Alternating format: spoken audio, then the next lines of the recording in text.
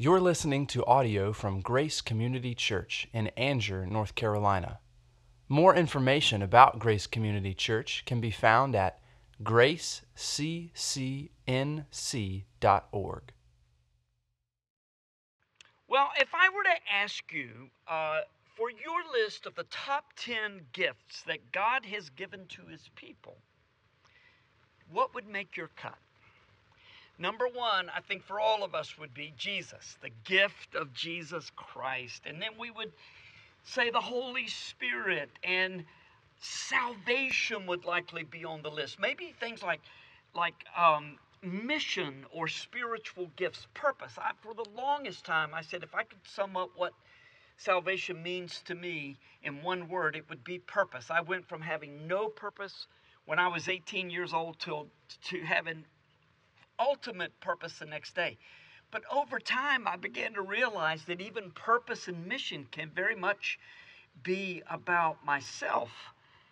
But you get the idea. What are God's greatest gifts to us? I wonder how many would find a place on their list for the gift of repentance. Acts 11:18, 2 Timothy 2:25, both talk about God granting repentance. And the idea or the meaning of the word is giving the gift of repentance. The first of Martin Luther's 95 Theses says, when our Lord and Master Jesus Christ said, repent in Matthew 4:17, He willed the entire life of believers to be one of repentance. Now think of how significant this is. The very first words that sparked the Protestant Reformation reminded us that repentance is an ongoing practice for believers until they die. Have you ever thought of repentance as a gift? Most of us think of repentance as something to do in order to gain God's favor. But there is something in most all of us that wants to confess, isn't it? I mean, when you see people who have committed a crime, and even if they've been exonerated from that crime in a court of law, you just always feel like they're getting ready to confess what they did. We see confession being played out every day in our land, but we need to make sure that our confession is driven by the conviction of the Holy Spirit and not a self-serving gesture to be culturally approved. Now look, I am not, in saying that, belittling the power of confession. There is great power in confession as long as it is biblically directed. The theme for this summer's sermons is conformed to the image of God's Son, Jesus.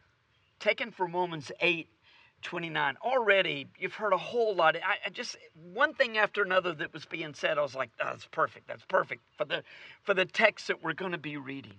Ricky Lee and Jeff Kelly have delivered excellent sermons, and we anticipate the same from David Calvert next week. I'm going to be preaching every other week. And then we're going to start that same rotation after next week. There are multiple ways that God transforms us into the image of His Son. And repentance of our sins is a key component of our walk with Jesus. Since the Bible is telling one story in two parts rather than two separate stories, it is appropriate that we look to Psalm 51 this morning as a guide for the practice of repentance, which is the process that the Lord used to conform us to the image of His Son. His Son. Some of you will know the cause. In fact, if you got your Bible open, you'll see right off the bat that this psalm was written in response to Nathan coming into David after he had gone into Bathsheba. The cause of David's deep and anguish confession was that here is a man, this man who was known as the sweet psalmist of Israel. To this day, he's known as the sweet psalmist of Israel.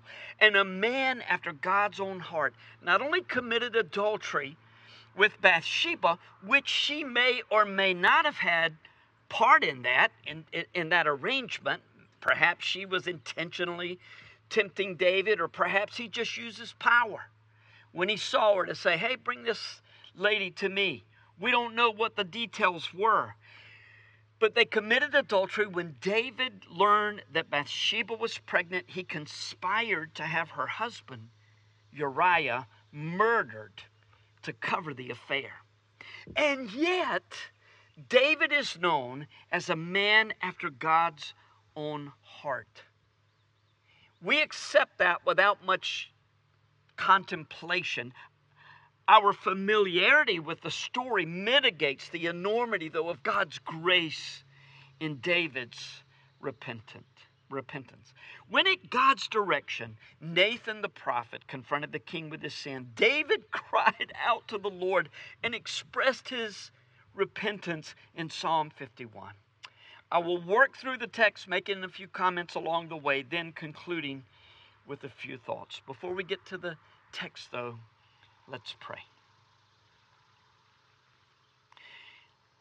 Our Father, we ask that you would open our hearts to the truth of your word, and that all of our preconceived notions about coming to Psalm 51 would be set aside so that we can hear directly from you. There's difficult news and there is wonderful news in this psalm. Speak to us, we pray, in Christ's name. Amen. I don't recall ever preaching a message, a sermon from Psalm 51, and I don't know why it is. Derek Kidner skillfully identified the richness of the gift of repentance in his powerful commentary on the Psalms. And should you choose to purchase Kidner's 2-volume set on the Psalms, I'm going to guess that those 2 little books will become one of your most treasured possessions. For years, I wouldn't use Kidner's commentaries on the Psalms because I would think, how can you say anything of value in that little bit? Well, you could say more in a paragraph than I can say in the entire sermon. It's really wonderful stuff. And to save time this morning, I'm not going to reference Kidner every time I'm borrowing from his wisdom, but just know that I am indeed borrowing from him. Psalm 51, verses 1 to 3. Have mercy on me, O God, according to your steadfast love.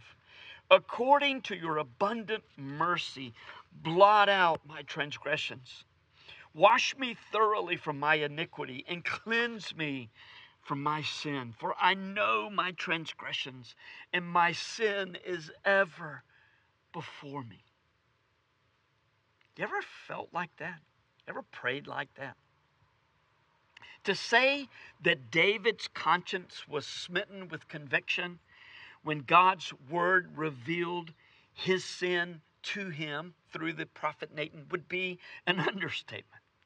David's immediate appeal was to God's hesed, or his steadfast love. According to Michael Card, the Hebrew word hesed, which is a covenant word, is when the person from whom I have a right to expect nothing gives me everything. The person from whom I have a right to expect nothing gives me everything. When that happens, that's God's steadfast love, his mercy, his loving kindness. It's translated so many ways in the Old Testament. David had no interest in seeking to justify himself or to explain his sin. Notice how he took full responsibility for his sin 5 times in the first 3 verses, saying, God, cleanse me from my sin, my transgressions, my iniquity. Thankfully, God's mercy was and is an abundant supply for the repentant soul. Verse 4, against you, you only have I sinned and done what is evil in your sight, so that you may just be justified in your words and blameless in your judgment. Just struck me just now reading this text how many times people say, well, that's a little harsh, isn't it? You Christians say that God expects this, this, and this. That's a little harsh. No. David said, sooner or later, You're always justified in what you say. When David stated that his sin was against God alone, he wasn't shirking responsibility for his sins. It's not that he didn't need to apologize to anybody else or confess to anybody else, but rather he was recognizing that sin is more than anything else an offense against a holy creator, God. David moved quickly from, how can I cover my sins, to how can I do such a thing against God who does only good for me? Verse 5, behold, I was brought forth in iniquity, and in sin did my mother conceive me. David was not saying his birth was a result of a sinful relationship, but rather he was acknowledging the stain on his character that all humans inherited from Adam, the stain of a sinful nature. David's confession of his sin makes his acknowledgement of God's character in verse 6 even more startling. He's just saying, I've done this horrible thing. And then he says, behold, you delight in truth in the inward being, and you teach me wisdom in the secret heart. Immediately following David's acknowledgement of his own sin, he gave testimony to God's holiness and his exacting standard for his children.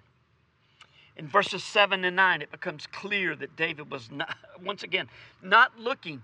He wasn't interested in a half-hearted confession, and he wasn't looking for half-hearted help. Verse 7, purge me with hyssop, and I shall be clean. In fact, the way these verses are written in the Hebrew, it's more of a future tense than it is a request or a command for God to do this. He's saying, you will purge me with hyssop, and I shall be clean. You will wash me, and I shall be whiter than snow. Let me hear joy and gladness. Let the bones that you have broken rejoice. Hide your face from my sins and blot out all my iniquities. That's a good prayer. Verses 10 to 12 elucidate the beauty of God's gift of repentance. Create in me a clean heart, O God, and renew a right spirit within me. Cast me not away from your presence. Take not your Holy Spirit from me. Restore to me the joy of your salvation, and uphold me with a willing spirit. In asking God to create in him a clean heart, David was asking for nothing less than a miracle, because only God can create. His concern in verse 11 was not that God leave him, or his concern was that God not leave him like he had left Saul. As Kidner says about David's prayer for God not to take his Holy Spirit from him, David was not concerned with the base doctrine of perseverance or eternal security. He just wanted, that wasn't in his mind. He was interested in practicing his relationship with the Lord. David did not take Yahweh's presence in his life for granted. Then, restore to me the joy of your salvation, and uphold me with a willing spirit. And we'll sing in a few minutes, renew a right spirit within me. The remainder of the psalm speaks of the restoration that is available, restoration of relationship for those who repent of their sins. Verse 13. Then I will teach transgressors your ways, and sinners will return to you. Deliver me from blood guiltiness, O God of my salvation, and my tongue will sing aloud of your righteousness. O Lord, open my lips, and my mouth will declare your praise. For you will not delight in sacrifice, or I would give it. You will not be pleased with a burnt offering. The sacrifices of God are a broken spirit. A broken and contrite heart, O God, you will not despise. That's a great promise. Do good to Zion in your good pleasure. Build up the walls of Jerusalem. Then will you delight in right sacrifices, in burnt offerings and whole burnt offerings. Then bulls will be offered on your altar. So, 5 truths. I promise these will go quickly, and their implications found in Psalm 21, beginning with, we are all susceptible to grievous sin. And make no mistake, there are consequences for our sin. 2 Samuel 12, 7 to 12, and 14 to 15. What surprises us most is that a man after God's own heart could commit the sins that David did. We could almost say, okay, I get in a weak moment you had this affair, but to kill a man to cover it up, really? David, you could do such a thing? But why does it shock us? As Neil quoted from Robert Murray McShane, the seed of every sin lies within my heart. I have the potential to commit any sin. We say that we're all capable of any sin, but once again, I don't think we believe it because we think ourselves above it, incapable of such behavior. Now, do not misunderstand. You just have to balance all of this. People say, oh, don't say you'll never commit adultery because that'll be a big temptation for you. Why do we pledge our faithfulness to one another at our weddings? There's a reason that we do that. And we absolutely, don't you go walking around thinking, boy, I hope I don't fall into being unfaithful this week, or I hope I don't fall into sexual sin. No, you take a stand and ask the Lord to help you. But don't allow your heart to ever become proud. 1 Corinthians 10:13. He that thinks he stands, be careful, because the one who thinks he stands may fall, lest you fall. So, look, you may not give in to this temptation or to that temptation. But you have a weakness. We all have a weakness or a blind spot. We've got weaknesses we don't even know about. And Satan would love to blindside you. What were those commercials? Probably an insurance commercial where a guy would be standing there and a football player would come and knock him over. He's in the office and just get knocked over. That's what Satan loves to do us. Imagine, you can fall into sin and you never even saw it coming. Satan has hit you like that. And there may be consequences for your sin, which is why we must lean hard into the truth of the second point. The mercy of God is the only remedy for our condition and for our sinful actions. Psalm 51, 1-2, and then verses 7 through 12.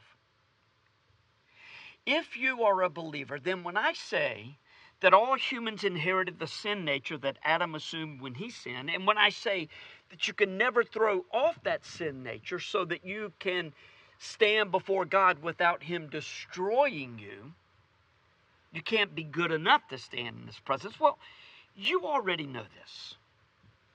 You also know that the only thing that could be done about our sin was for the Father to send the Son, to send Jesus, to live without sin and to die as an acceptable sacrifice for our sins. When we repent of our sins and believe that Jesus died in our place, well, then we are his children. What happens when believers sin, as we all do? We confess our sins, and he is faithful and just to forgive us our sins and to cleanse us from all unrighteousness. We know all this. And if you've never trusted Christ, may I encourage you to do so. Do not let this day, do not let this morning go by until you call out and say, oh God, I know I'm a sinner. And without Jesus, I have no hope. Have mercy upon me, oh God. I believe that Jesus died for me. Come into my heart, Lord Jesus, and save me. You don't have to say that, but it may help you just to process it in your heart and mind. Don't let the day go by. As believers, though, sometimes we need the cold water of Psalm 51 to remind us that we are all inclined works, right? That's how it's spelled. Inclined to sin. And we may seek to cover our sin, or it's not so much in our day that we cover our sin, we justify it. And if we can get enough people to say, I'm with you, let's justify that sin, then we feel okay about ourselves. But we are sinful men and women who need God's mercy just as much as David did. In fact, we are hopeless without God's mercy in our lives. Our current times, though, do not naturally lead us to acknowledge our sin. We don't have time. We're so busy acknowledging other people's sin. Right? And feeling really good about it. Righteous. Self-righteous. How do you feel about wearing masks? How do you feel about those whose opinions differ from yours? You know what? There's no middle ground on this. Hamilton County, Tennessee. I talked to my friend Roger Russell the other day. Hamilton County, Tennessee, where Chattanooga is, did a survey of parents. Will you let your kids keep working online? Will you have your kids go back to school? Undecided. 47% online, 52% go back to school. 1% undecided. 1%. So the unity that Neil was talking about a while ago is a challenge for us.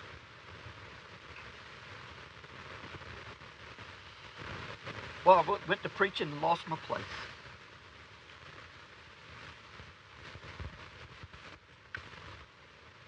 How do you feel about the social and racial issues of our day? How do you feel about those who differ from you? If we are to be under the fall of God's blessings like the fall of rain, we are going to need to accept and practice the truth of our third point. We can say that David was a man after God's own heart because he was willing to say, I have sinned against the Lord. 2 Samuel 12:13. You may as well accept it, follower of Jesus. You will never achieve perfection in this life. Romans 7, Galatians 5 both teach us that the life of the believer will be a struggle between the spirit and the flesh until we draw our last breath. What is so tricky about the flesh is that it likes to imitate the life of Christ, but not with the proper motive in mind at all. Another trick of the flesh is to make you think you are doing so well that you're offended by the suggestion that you have done wrong and that you need to ask forgiveness of God or anyone else. That's a trick of the flesh.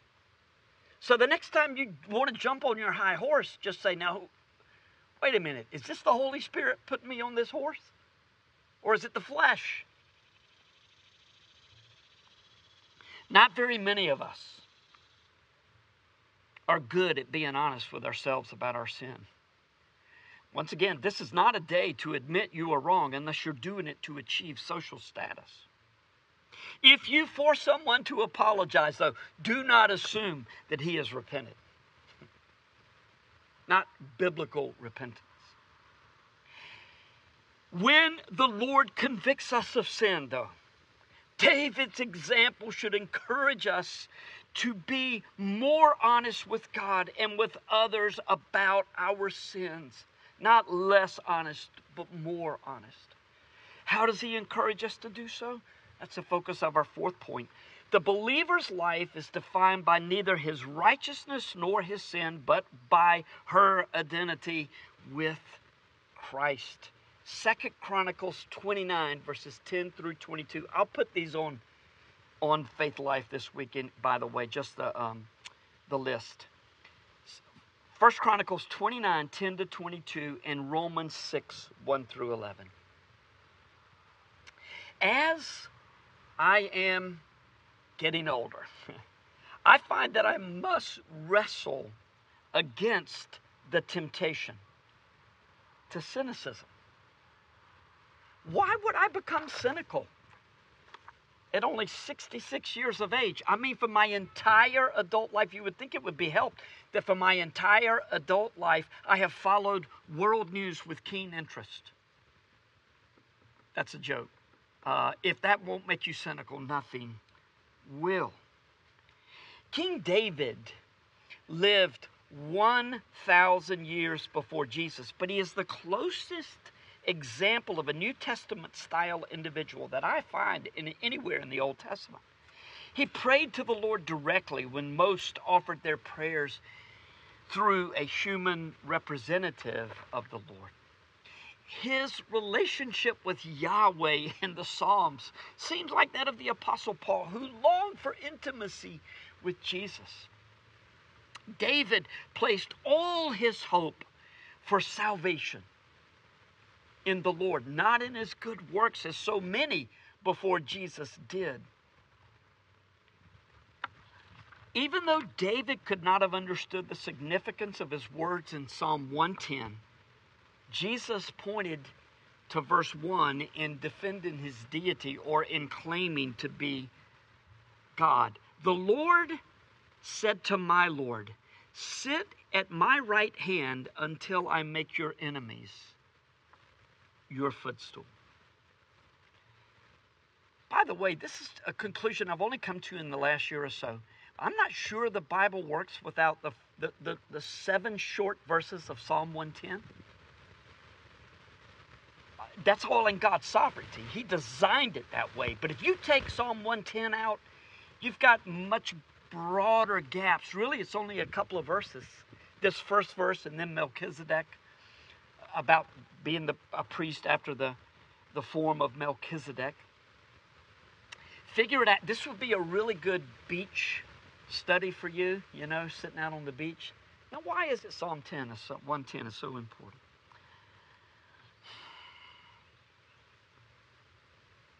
There are so many directions to go with this fourth point.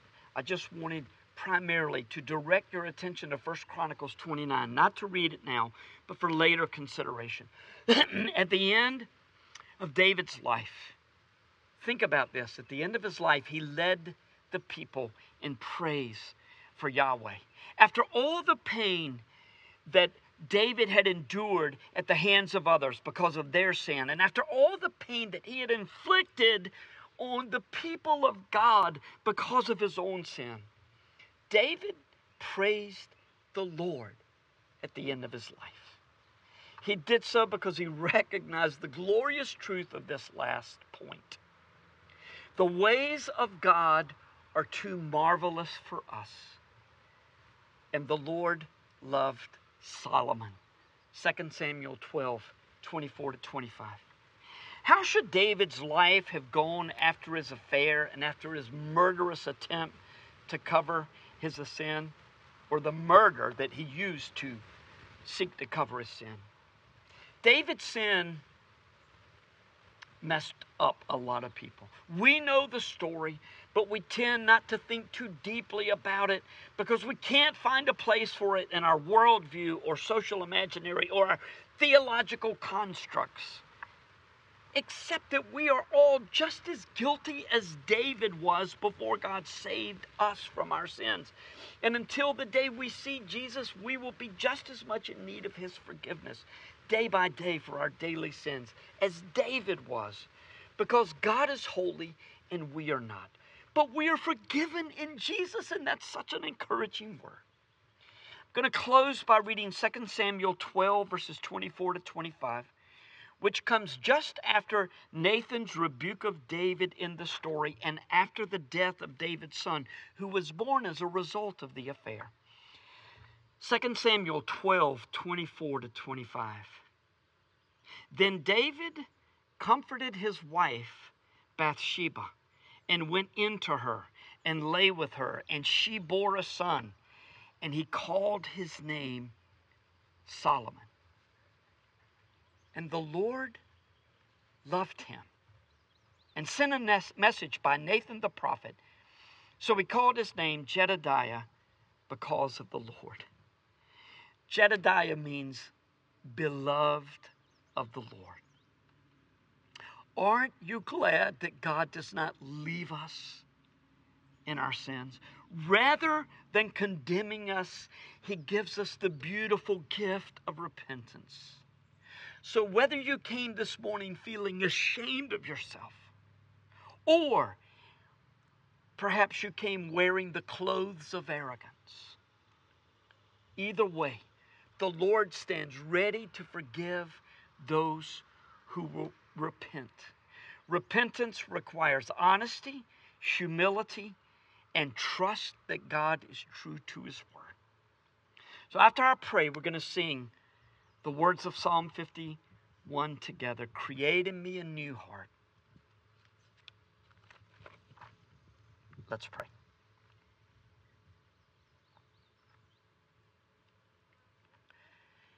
Father, we confess our unwillingness and our forgetfulness at times of confessing. And we ask that this scripture would burn deep in our hearts and that we would pour out and say, have mercy on me, O God. My sin is ever before you. Against you and you only have I sinned. And Lord, of course, there are times we need to confess to others our sin, but may we confess to you above all. And then create in us a clean heart. Draw us to yourself. In Jesus' name, amen. Thank you for listening to audio from Grace Community Church, located in North Carolina. Feel free to make copies of this audio content to share with others, but please do not charge for those copies or alter the content in any way without permission. For more information about Grace Community Church, go to graceccnc.org.